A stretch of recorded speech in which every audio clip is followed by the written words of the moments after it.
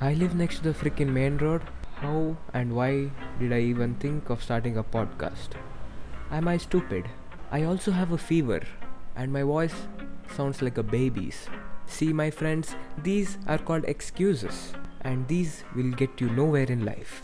Even though I live next to the main road, even though I have a cold, I'm recording this audio just to tell you that I'm going to be starting a podcast soon and it's called Talkative because I'm Anish Talks and I talk a lot, so that makes me talkative. I don't know if that made any sense to you, but the podcasts are coming very soon. You better stay around for that, and for updates you can follow me on my Instagram at @theAnishTalks. Once in 4 months you might get to see a post as well. That's all I wanted to say. This was supposed to be some kind of trailer for the podcast.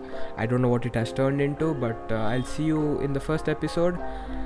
I just want to entertain people and improve my speaking skill, and obviously inspire people to do some good by blaming BJP for everything, and I'll see you soon. Until then, peace.